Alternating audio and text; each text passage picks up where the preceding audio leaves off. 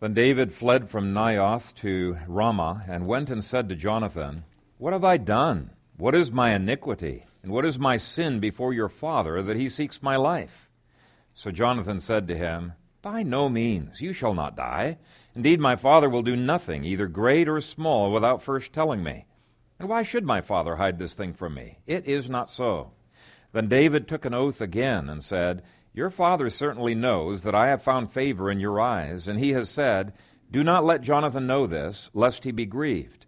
But truly, as the Lord lives, and as your soul lives, there is but a step between me and death." So Jonathan said to David, "Whatever you yourself desire, I will do it for you." And David said to Jonathan, "Indeed, tomorrow is the new moon, and I should not fail to sit with the king to eat. But let me go, that I may hide in the field until the third day at evening. If your father misses me at all, then say, 'David earnestly asked permission of me that he might run over to Bethlehem, his city, for there is a yearly sacrifice there for all the family.' If he says thus, it is well, your servant will be safe. But if he is very angry, be sure that evil is determined by him. Therefore you shall deal kindly with your servant, for you have brought your servant into a covenant of the Lord with you. Nevertheless, if there is iniquity in me, kill me yourself. For why should you bring me to your father?" But Jonathan said, "Far be it from you. For if I knew certainly that evil was determined by my father to come upon you, then would I not tell you?" Then David said to Jonathan, "Who will tell me? Or what if your father answers you roughly?" And Jonathan said to David, "Come, let us go out into the field." So both of them went out into the field. Then Jonathan said to David, "The Lord God of Israel is witness. When I have sounded out my father sometime tomorrow or the third day, and indeed there is good toward David, and I do not send to you and tell you, may the Lord do so and much more to Jonathan. But if it pleases my father to do you evil, then I will report it to you and send you away, that you may go in safety. And the Lord be with you, as he has been with my father. And you shall not only show me the kindness of the Lord while I still live, that I may not die, but you shall not cut off your kindness from my house forever. No, not when the Lord has cut off every one of the enemies of David from the face of the earth." So Jonathan made a covenant with the house of David, saying, "Let the Lord require it at the hand of David's enemies." Now Jonathan again caused David to vow, because he loved him, for he loved him as he loved his own soul. Let's pray. Father God, we thank you for this, your word, and it is our desire to respond to it as we ought, that our hearts might grasp the implications of your gospel in our relationships with each other. We bless you for this opportunity to dig into your word, and we pray that your Spirit would teach us, that your Spirit would overcome any of the weaknesses of our own flesh, and that you would enable us to glorify you in our responses. In Jesus' name we pray. Amen. You may be seated.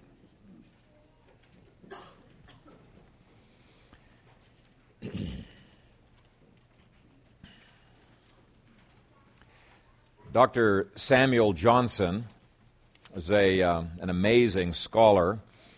He was the writer of probably the most famous English dictionary prior to the Oxford Dictionary, wrote all kinds of things, but not only was he an academic, he was one of those rare people that also was able to have a very practical and down-to-earth kind of a wisdom. And relating to the subject that we're going to be talking about today, he said, "A man, sir, should keep his friendships in a state of constant repair." Like ships, like automobiles, like everything else in life, our friendships need to be kept in a constant state of repair. And I think that statement that he gave implies four things. It implies, first of all, that words and misunderstandings can hurt our friendships. It implies, secondly, we ought not to allow those hurts to make us ditch our friendships. It implies, thirdly, that it's very easy and frequent that we can bring those hurts into each other's lives. In the multitude of words, there is no lack of sin, Scripture says.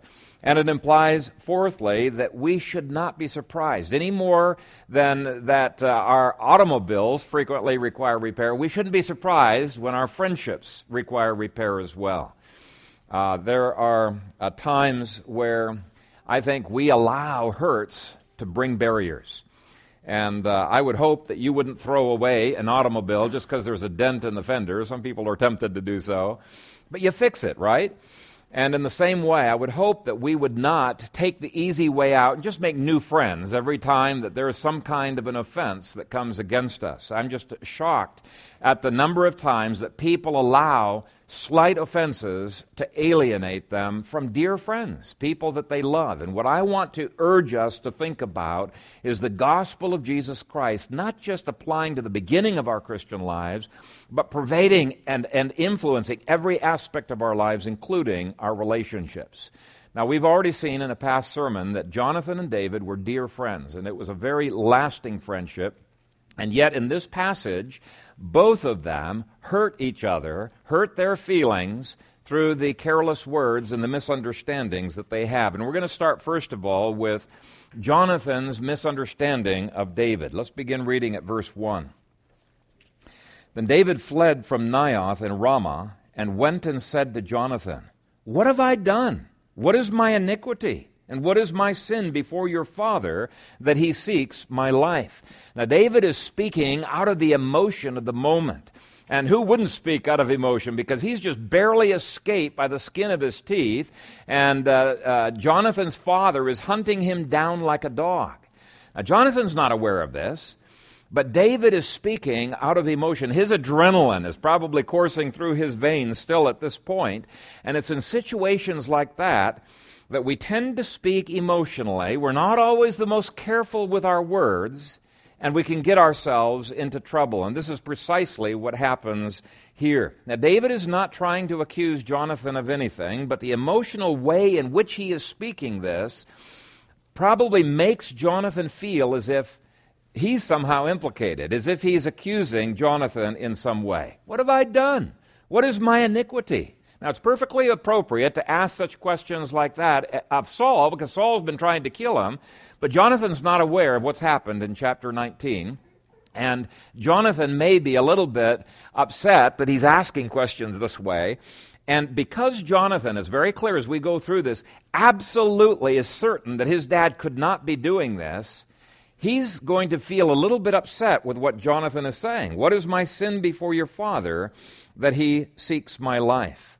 Have you ever watched the reactions? I love watching people when I'm going different places, but have you ever watched the reactions of people at the front desk when somebody's been bumped from a flight in the airport and they're yelling at the clerk there? Now, the clerk's it's not his fault, that he's trying to fix the problem, but he's getting yelled at, and it's so easy to become defensive and to get upset with the person who's upset with you. Or perhaps you've been at the front desk of a hotel and watch somebody venting. I've watched this a number of times. In fact, I had a friend who vented. I was like really shocked that this guy could be so angry and so forceful about the room that he had gotten. Now, in their better moments, people who are venting against the guy at the front desk, would probably say, I know it's not his fault, but this guy is so identified with the airport or so identified with the hotel that you're almost treating them as if they're part of the problem. And so they're the first ones with the barrage that comes out of this emotional blast, and it's very easy for them to become testy. Such clerks need to learn, hey, this person's not mad at me personally. He's got a problem, and I need to fix the problem. Good clerks are experts at doing that kind of a thing. They try to separate between the problem and their words being taking the words personally. That's a good clerk who does it. It's hard. It's really hard to do it. Now, Jonathan does what every clerk is carefully instructed not to do. He denies that there is a problem. There couldn't be a problem. I would know about the problem if there was a problem. Take a look at verse 2. So Jonathan said to him, "By no means, you shall not die. Indeed, my father will do nothing, either great or small, without first telling me. And why should my father hide this thing from me? It is not so." Now, he may not have realized it, but he's calling David a liar. That's exactly what he is doing. He says, you're crazy. My dad wouldn't do that. He's never kept any secrets from me. This is absolutely wrong. This is not true. Here's how one translation has it. "No, you will not die. Listen, my father hasn't done anything, great or small, without telling me. So why would he hide this matter from me? This can't be true. Now, if you're in David's situation and you've gone through horrendous trauma, you've barely escaped with your life, for him to say, nah, there's no problem here, is going to get you a little bit upset, isn't it? This is exactly, I think, what is happening to David. And he's thinking, of course it's true. I've experienced it. I'm the one going through this trouble. It'll make you upset, first of all, because you're not being believed, and it'll make you upset, secondly, because a horrendous problem is being minimized, right? You don't want that. When you're going to the front desk, you don't want your problem to be minimized. You want it to be taken seriously. And by the way, I hope you guys will just take these applications as we're going through, because I'm not going to repeat these at the end. I'm going to give additional applications in the conclusion. But if you are a David, what I would encourage you to do is to try, I know you're emotional, but try to take some of the emotion out of your venting and try to make Jonathan that you're talking to realize, hey, I know it's not your problem, but boy, I'm an emotional wreck right now, and I want you to try to help me through this problem. Word yourself in a way where he realizes you're not attacking him. However legitimate your emotion may be, try to keep your emotions in check. And if you're a Jonathan, don't minimize the perceived problems of others. You may think, it's really not a problem. This guy's got all messed up. But try to take, even his perception of there being a problem needs to be taken seriously. So you try to take it as seriously as you can. Don't immediately deny the problem or minimizing it. Doing so leads to hurts. I have to constantly remind myself when I'm on a phone call trying to get some technical support that the guy in India who can't pronounce things very well and doesn't know what the problem's all about, it's really not his problem. It's not his fault that I'm getting the runaround. And I have to be always reminding myself, don't get testy with this guy. It's not his fault. I shouldn't be taking it out on him. But it's really hard. It's hard to separate the two. It's really hard for children not to get upset with their parents when their parents minimize a problem that is maybe it's a nightmare or something else like that, and they're just minimizing this problem. Very hard for wives to keep their cool when the husband comes home and they've gone through a horrendous day and the husband's just playing it all down, okay? These are the kinds of things of which hurt feelings can many times arise. Well, as usually happens, it gets worse. Okay, we're just beginning here. Verse 3 shows David trying to defend himself when he was hoping for sympathy. Then David took an oath again. Now that word again implies he had already taken an oath. He's trying to get Jonathan to believe him. Then David took an oath again and said, your father certainly knows that I have found favor in your eyes, and he has said, do not let Jonathan know this, lest he be grieved. But truly, as the Lord lives, and as your soul lives, there is but a step between me and death. He's trying to convince Jonathan to believe him, to take his problem seriously that he's facing. But he's also wisely giving Jonathan an out. Maybe Jonathan doesn't know. He's trying to assume the best of Jonathan. Jonathan realizes that he's not going to convince David otherwise, so he does the right thing. He decides, okay, I'll investigate. Take a look at verse 4. So Jonathan said to David, whatever you yourself desire, I will do it for you. If he keeps talking, he realizes it's just going to make matters worse. So he figures, okay, what's the big deal? I can go ahead and investigate. I know David's wrong, but it doesn't hurt for me to at least investigate a little bit. I'll go along with what he is saying. And I think there's wisdom in that.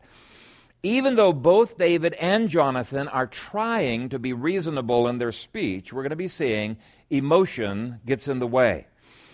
David's emotions have already kicked in, and he misunderstands and misrepresents Jonathan's words and intentions, and he ends up hurting Jonathan's feelings.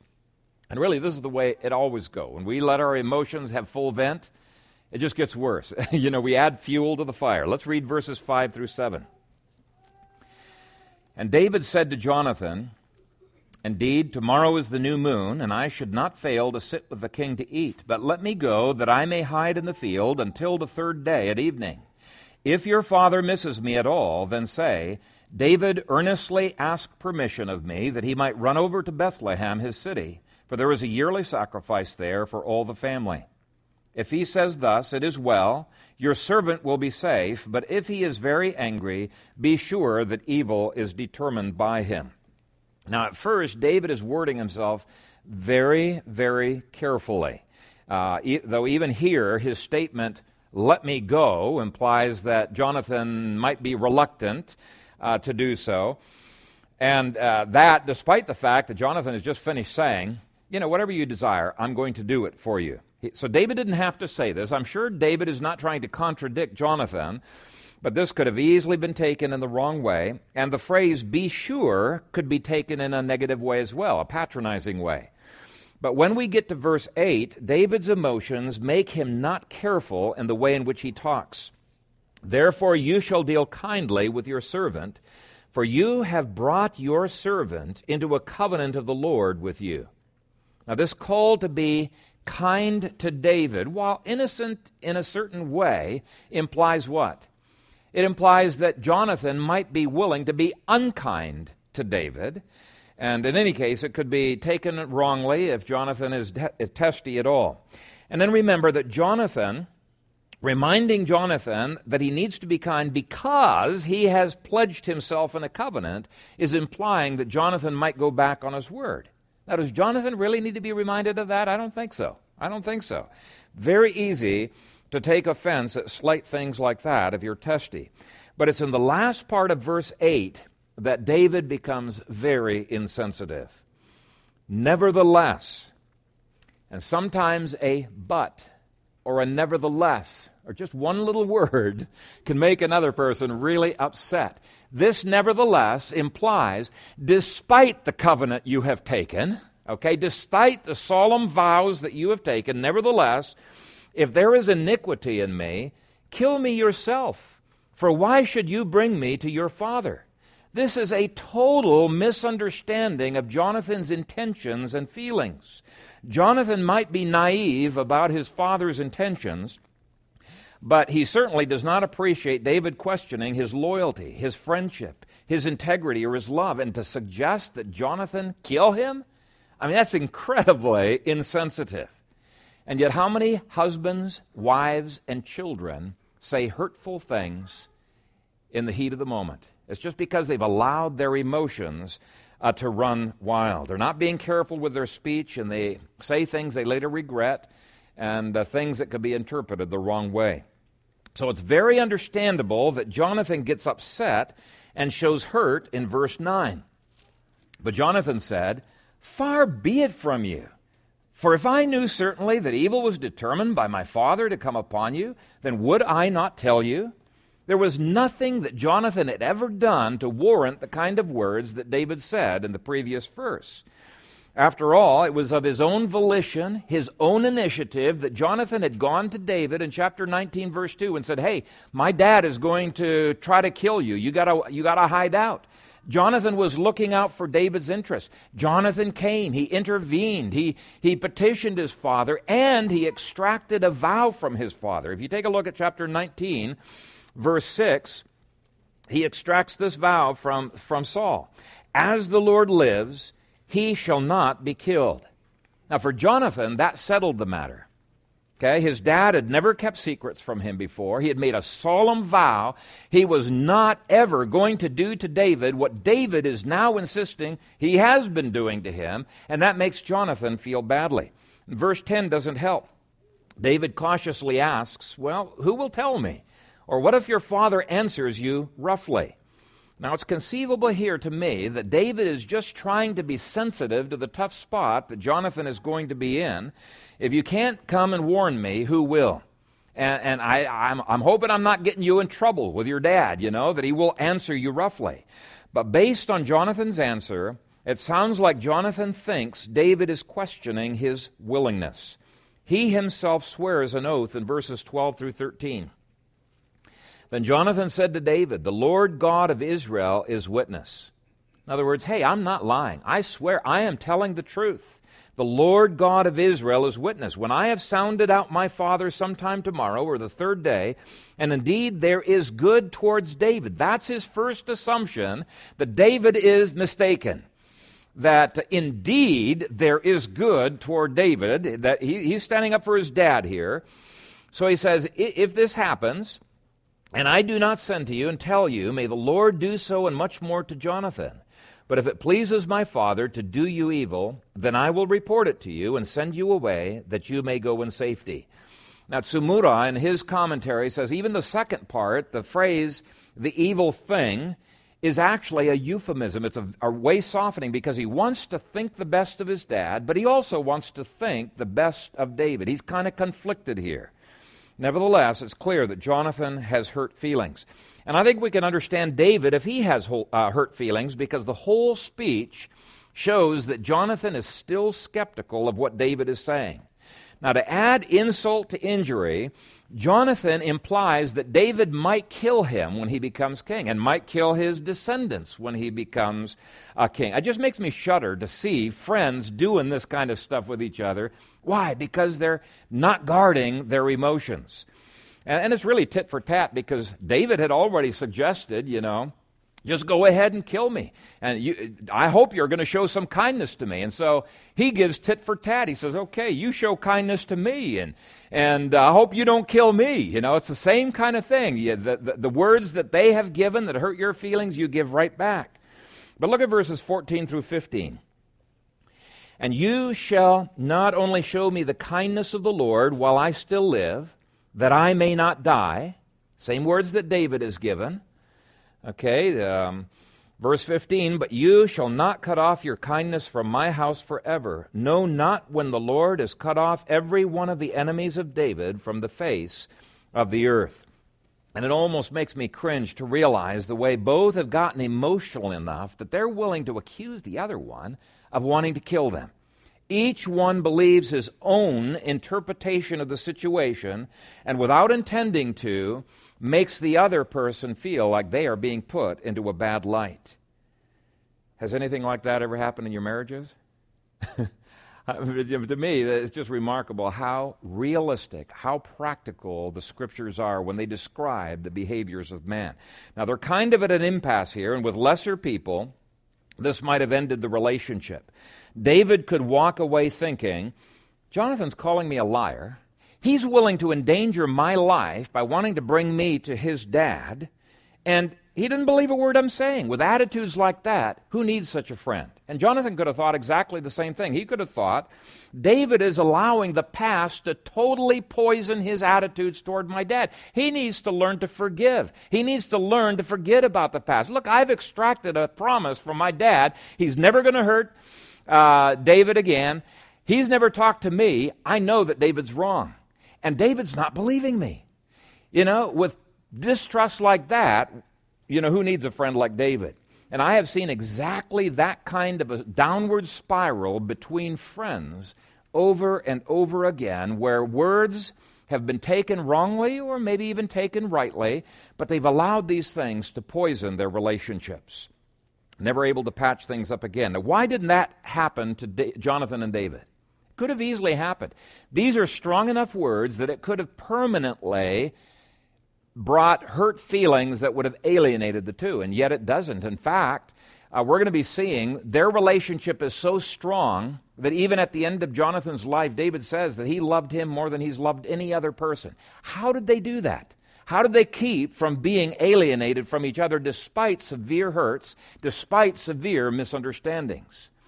I believe that both were trying to live out the gospel to the best of their abilities. Now, we've already seen they were blowing it along the way, but they were trying to live out the gospel. Imperfectly, but they were trying. The first very obvious way they were trying was by pursuing each other rather than bailing out on the relationship. Now, on David's part, going back to the capital city, Gibeah, in order to talk with Jonathan was a huge risk. He's left Naioth probably while Saul is still prophesying, but it's still a huge risk. He could get arrested in Gibeah, but it was worth the risk in order to pursue this relationship with Jonathan. Love seeks to pursue a relationship, not to bail out.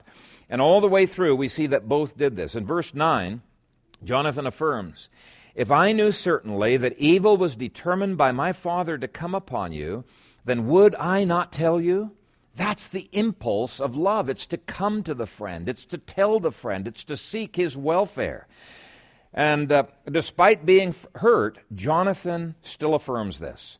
Despite both being hurt, in verse 10, they go off by themselves to talk. Jonathan affirms that no matter what happens, he wants to seek David out. And if we would do this with each other, even in the midst of hurts, we would almost always be able to overcome the obstacles to rich relationships. Too frequently, we don't do that. Too frequently, what we do is we roll over in bed and stew for the next hour. Or we leave the room, sometimes slamming the door after us, because we're so upset with the other person. Okay, what David and Jonathan are doing here is not natural to the flesh.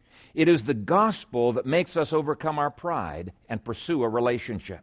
It is the gospel that enables us to forgive one another, even as God in Christ forgave us, which is what Ephesians calls us to do. We must keep friendships in a constant state of repair. Now, escape is easier than pursuing the other person, but it is only pursuit that will enable us to keep friendships in this constant state of repair. So here's my question. Have you lived out the gospel on this first point? If you have not, make a to-do list. Start saying, Lord, these are the things I want to be praying and working on. The second evidence of God's grace was the undying love that they had for each other. This is not mere human love or human affection. This is divine agape love, which is self-sacrificing in pursuing the relationship. Despite being hurt, verse 17 says he loved him, and then it repeats, for he loved him as he loved his own soul. Love has the ability to get beyond the difficulties in the situation and to seek that other person out. Yes, there were offenses. There were misunderstandings. Jonathan was the one with the most misunderstandings. He proves to be wrong, but both of them had misunderstandings. Yet both loved the other sufficiently to work on the friendship rather than ditching the car because there's a dent in it, dent in the fender. Ask God to replace your human love with divine love. Song of Solomon 8, verse 7 says that true divine love is enduring. It says, many waters cannot quench love, nor can the floods drown it. If a man would give for love all the wealth of his house, it would be utterly despised. Divine love goes beyond the circumstances and makes us keep trying. And I want to read from 1 Corinthians chapter 13 some of the characteristics of this love. It says that this love suffers long and is kind, does not envy, does not parade itself, does not behave rudely, does not seek its own, is not easily provoked, thinks no evil, rejoices in the truth, bears all things, believes all things, hopes all things, endures all things. And it is only the gospel of Jesus Christ that can enable us to have that kind of a love for each other. One of the homeworks I'd like to give to you is at some time I would like you during your devotions to prayerfully read through 1 Corinthians chapter 13 and pray every single phrase and evaluate yourself by every single phrase and say, Lord, how have I done on this phrase? Please forgive me for not appropriating divine love. I'm just operating on human love, which fails. Please, Lord, give me by your gospel a richer and a richer dimension of this love so that my friendships can grow. God allows these kinds of testings in order to show us how much more we need to grow in the gospel, even in our friendships. Third, both took the misunderstandings in perspective. They were both saying, in effect, even if the other person has misunderstood me, it surely won't hurt to take their concerns seriously. They weren't totally successful in doing this, but they tried. There's plenty of evidence here that they tried. And let's go through some of the verses. In verse 4, Jonathan offers to do whatever David wants, even though he's convinced this is going to be a waste of time. David's misunderstood, but hey, I'm going to do whatever David wants. I don't care if it's a waste of time. I value David. And they're going to know in a day or two who's right anyway. In verse 7, David tries to act as if Jonathan's theory is a possibility. He says, if he says thus, it is well, your servant will be safe. But if he's angry, be sure that evil is determined by him. So it's not as if David is admitting that he's wrong on this, but he at least tries to let Jonathan know that he's willing to be proved wrong. Okay, he's willing to look at contrary evidence. And honestly, this is a huge concession because David is 100% sure Saul is trying to kill him. He knows Saul is trying to kill him. And so this is a great sign of humility and patience that he's saying, yeah, I'll examine the evidence. Again, I'll prayerfully look at that. But this is the stuff of which good friendships are built. I love the perspective of trial lawyer Clarence Darrow. He said, I have suffered from being misunderstood, but I would have suffered a lot more if I had been understood. He's basically saying, yeah, we've got misunderstandings and it does hurt my feelings, but if those people really knew the evil that was in my heart, they'd think a whole lot worse of me than they do. So I guess I can put up with a few misunderstandings because I'm just as grateful they don't understand everything that is in my heart. And I'm not sure that Jonathan and David were doing that entirely, but they were at least open to the opposite viewpoint. Staying there was hard because the emotions came up, but their commitment to thinking well of the other person was an underlying foundation that helped them to work through it all. And I think it's a great example of how we keep our friendships in a constant state of repair. The fourth way that they showed the gospel was that they looked to the interests of each other even though they had felt insulted. And this is remarkable. If you understand how emotions work, this is remarkable. Our emotions want to lash out with a flamethrower. Isn't that right? They punch us in the nose with a word. We punch them right back with a word. That's almost the immediate impulse of our heart. That's the way the natural man works. And so to me, this is an evidence of the gospel at work in their lives. Now, there was some of that punching back and forth. We've already seen that in Jonathan and David. But there's evidence they're working against that. For example, Jonathan looks out for David's interests simply by being present in his friend's life when his friend needs him. He takes the time to talk through these issues, even though he thinks, he's wrong, just tell him he's wrong. No, he takes the time to talk through these issues. In verse 4, he's willing to do whatever it is that David needs. In verse 11, he looks to David's immediate safety by taking him out of a situation where other people might see him. In verse 13, he's willing to sacrifice the joy of having David present with him, which is what he wants. He says, hey, if there's danger, I'll send you away. Why? Because I'm looking for your best interests. He wishes the Lord's presence with David. Now, it's true. It's kind of naive in the way in which he says it. He says, and the Lord be with you as he has been with my father. He doesn't realize that the Lord has left his father quite a long time ago, but I think we need to realize he's looking for David's best interests here. He wants the Lord to be with him. And that makes all of the understandings much easier for David to swallow because David can see, you know what? Even though he's misunderstood me, he's hurt me, he's doing it because he cares about me. He really thinks the best of me. And even Jonathan's complaints against David in verses 13 through 16 imply that Jonathan is absolutely committed to David being the future king. Okay, he shouldn't have asked David to spare his life. That was insulting. That was totally unnecessary. But he shows he wants David to be the future king. I don't think we should overlook that. His plan for the next 3 days in verses 18 through 22 shows sensitivity to David's safety. So whatever the mistakes that were in these speeches, both of them show they had the best interests of each other in their hearts.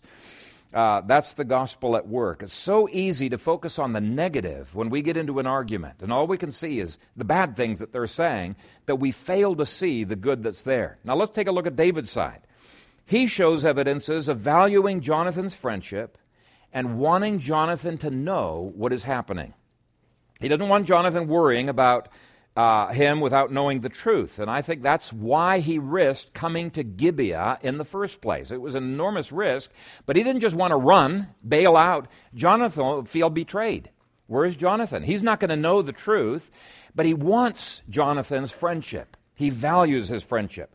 And verse 10 shows some sensitivity, realizing that Jonathan's in a tough spot. In verses 14 through 17, David shows a commitment to the safety of Jonathan and his descendants. He covenants with Jonathan. Now, when people misunderstand you, misrepresent you, say inadvertent words that hurt your feelings, it's a whole lot easier to take that when you know that they love you. They're committed to you. They're not trying to write you off. So when you're in the midst of a disagreement, make sure you go overboard to express your love to these people, that you're not trying to attack them, you're trying to strengthen the relationship, you're not trying to divide between the two of you. Make sure that the gospel is at work. Now, point E is a very, very important one. They kept this misunderstanding private. Verse 11 is clear on that. One of the reasons for going out into the field, I'm sure, was safety, but I think one of the most important reasons was to keep their disagreement that didn't seem to be able to be resolved. Hey, we need to take more time on this. Let's go out into the field where we can privately talk about this. Too many friendships have been thrown onto the garbage heap because they feel hurt and they're discussing their hurts with other people. That not only is reinforcing the dent, it's taking a hammer and it's making new dents because you're, in a sense, attacking the other person by the speech that you're giving behind the back. One of the fundamental principles in the book, The Peacemaker by Ken Sande, is Christ's command to go and tell the person their fault between you and him alone. Alone, it says. That is the way of the gospel. And I hope you're evaluating your own friendships to say, Lord, how deeply is the gospel characterizing my friendship? The sixth thing that I see in this passage that flows from God's grace is that they tried to talk things out. Now, we see this all the way through the passage, but I think you especially see it in verse 11. Jonathan could see this is not going to be a short conversation. It's going to be a while to work this out. So he says, come, let us go out into the field. We're going to have to do a little bit more talking if we're going to be able to work this out. And while it's true, it was the emotional discussion that was creating the problems in the first place, you're not going to solve the problems by just clamming up. Some people claim to be friends, but they refuse to talk about the hurts that the other person has. And he says, well, that's your problem. You know, it's not my problem. I'm not going to talk about that. And that's wrong. We cannot do that. People sometimes think that walking away until they have cooled off will resolve the issue. Very rarely does it do that. Now, I will admit there are circumstances where you simply can't talk with a person because they're so emotional. They're acting like a fool, okay? You cannot talk with them. But even in those situations, if you change the forum within which you talk, sometimes it can remove the emotion and it can enable you to discuss it more objectively. Instead of saying, let's go out into the field to talk this through, Jay Adams says, let's sit down at a conference table. And if you don't have his little handout for how to have a family conference table to work through conflicts, I brought 10 of them with me, asked me for it after the service. It's really cool. It's a simple approach. When you have a specific table that is reserved for working out problems, what it does is it automatically adjusts your thinking to think, what is God thinking about the subject? And what are the rules of how we ought to be engaging in this conflict? And you're trying to think of a solution to that. You're thinking of the purpose of the table.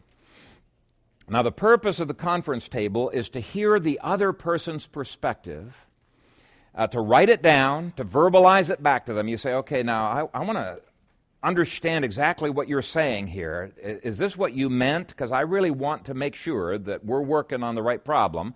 So you write it down, you read it back to them, and they say, oh, no, I guess I exaggerated. It's not quite that. And you rewrite it, and you're trying to get what the truth is. What is it that they are upset with you about? So your first goal in this conference table is not to convince them that you are right.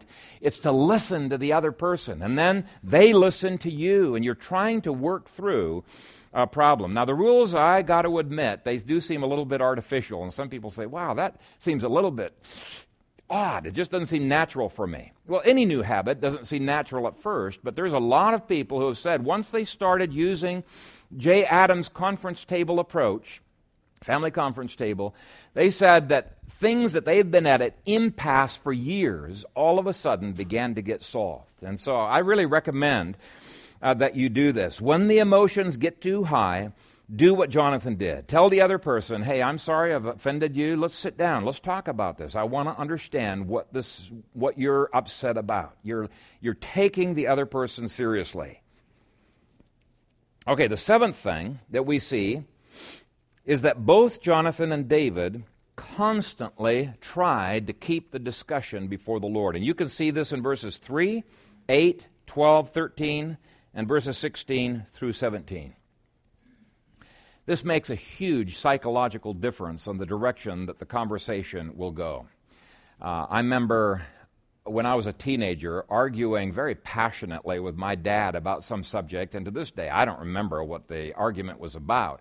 But I do remember the result of bringing this before the Lord. Actually, it was my dad who suggested this. He said, okay, Phil, well, why don't we pray about this first before we continue with this discussion and ask the Lord for His wisdom and His guidance, because we want to do His will. And see, why don't you lead in prayer, Phil? And as soon as I started praying, I knew I was wrong. And I said, this is no fair. I felt he was playing dirty, you know. Now, I didn't verbalize that. But I realized as soon as I started praying, I got a different perspective on that problem. Well, this is the way we should live all of our lives. It needs to be lived before the face of God. When we live coram Deo, we will find ourselves, however stumblingly, gradually moving in the right direction. And yes, we will stumble. But this is such a key thing. A person who says the gospel is at work in my life is going to want God's guidance, is going to want the Lord's presence in his life. He's going to sit down with the other person and say, you know what, we've not been able to solve this problem. Let's sit down and pray. And you don't pray, Lord, please open the eyes of this other guy to the idiocy of what he is saying. What you say instead is, Lord, I know that I can have a veil on my eyes. Lord, please open my eyes so that I can see any blind spots that are in me, and please guide our conversation so that you will be glorified. If you have that attitude and you're bringing the Lord into your discussion, even though there may be stumblings along the way, you will be moving forward. It's guaranteed you will move forward. The eighth thing that I see that was helpful was that Jonathan was willing to do the research and take whatever actions would be necessary to find the truth. Now, he was convinced he was right, absolutely right. In the next sermon, we're going to be seeing he was absolutely wrong. He had totally false assumptions here. And by the way, that should encourage us. Just because you're 100% convinced you are right does not mean you are right. Do not ever take that approach. I know I'm right, therefore I'm not going to talk about this issue. That treats yourself as God, as if you're infallible. What you should do instead is you should say, you know, I really do think that I am right, but I know I'm not infallible, and I'm willing to do research. I'm willing to prayerfully think through what you've told me. I'm willing to think about the Scriptures, and I'm willing to say, Lord, please open the eyes of my understanding. When you come to an impasse with someone, just telling them, thank you for this information, I will prayerfully examine this information, that by itself shows honor to the other person. You may be convinced that the research will still vindicate your position, but Jonathan's promise was not an empty promise. He was going to thoroughly look at both sides of the question. And when you do this, you might be surprised to find your perspective changed. I think Jonathan was totally blown away, totally surprised by what the events in the rest of this chapter. A willingness to prayerfully study to see if you're wrong shows that the gospel is at work in your friendship. And then finally, Jonathan reaffirmed his commitment and love to David in verses 13 through 16, and David reaffirms his love and commitment to Jonathan in verses 14 through 15. And this is so important. Even if you are never, after months of discussion, you're never able to come to agreement on some subject, you can still affirm, hey, I'm for you. I love you. You know, this need not come between us. We can agree to disagree agreeably until God opens your eye. No, you don't have to add that last part.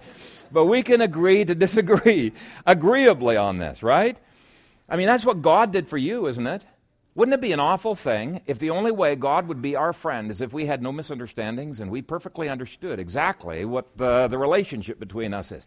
No, God does not do it. He loves us despite the fact that we have misunderstandings. He's committed to us despite the fact that we have misunderstandings. And it shows the depth of love that you have when you are committed to your spouse, you're committed to your family and your friends, even when you don't see eye to eye. It means that winning the person is more important than winning the argument. Now, it's not as if you do not stand for truth. Do not take this in a postmodern direction. Both Jonathan and David affirm what they believe to be the truth. Now, Jonathan ends up being wrong on that. But they're both affirming what they believe to be the truth, but they recognize, hey, I'm not infallible, and I'm not claiming to be infallible, and I'm open to being proved wrong. I'm open to further discussion. Now, in conclusion, I would urge you not to allow irritations, misunderstandings, words that have made you feel insulted, let you give up or be soured on your friendships. As Samuel Johnson said, a man, sir, should keep his friendships in a state of constant repair. A friendship that never needs to be repaired is likely to be an incredibly shallow friendship. Just like a car that never needs to be repaired is likely to be a car that's not been driven very much. Okay, there are times where love will cover a multitude of sins. There are going to be times where love rebukes a brother in the Lord. But separating may be an evidence you are not fully applying the gospel to your relationships. I'm convinced that at least some of the people who have left this church over the last 11 years would not have left if they had followed the principles that we have outlined here in this sermon. If your relationship with God undergirds your relationship with others, and if His love for you is allowed to define your love for others, then misunderstandings can actually highlight your friendship rather than destroying it. Let me illustrate this. Billy Graham told the story of two fishermen in Scotland who had been fishing all day, and at the end of the day, they were having tea at a small local inn. And one of the fishermen, he must have been Italian because he's always going with his arms, one time when he was gesticulating with his arm, he knocked the teacup out of the hand of the hostess who was just bringing it in, and it hit against the wall, broke the teacup, and there was a dark stain on the whitewashed wall. And he was so embarrassed, he just profusely apologizing to the hostess of the inn. And it just so happened that Sir Edwin Landseer, England's foremost artist, painter of animals, happened to be present. And he jumped up. He saw the kaflooey that was going on here. He jumped up and he says, "Look, do you mind if I make something out of this stain?" They agreed. And Graham said that what he had done was a magnificent royal stag with a huge pair of antlers. You can see a picture in your outline. I believe that's what David and Jonathan were doing, okay, with the stain of their misunderstandings. They worked on the misunderstandings. They found that this incident drew them together in an even deeper and more beautiful bond. Brothers and sisters, keep your relationships in a constant state of repair. Keep your friendships there. The more deeply you taste of the incredible love that God has shown to you in the gospel, the easier it will be for you to do so. Let's pray. Father God, we thank you. We thank you so much for the realistic portrayals of sin and of grace that we see on the sacred pages of your word. And we pray that we would imitate Jonathan and David in growing more and more into the gospel as we seek to work on our relationships. Help us to keep our friendships in a constant state of repair. We know we're always going to have some sin in our lives, and there are going to be some times where we bring hurts. In the multitude of words, there is no lack of sin. But I pray, Father, that you would help each one here to work through those sins, to work through those misunderstandings and those hurts to a place where the relationship keeps getting stronger and stronger, and what Satan intended to destroy actually becomes a vehicle for a marvelous painting of your grace upon our friendships. We pray this in the strong name of the Lord Jesus Christ. Amen.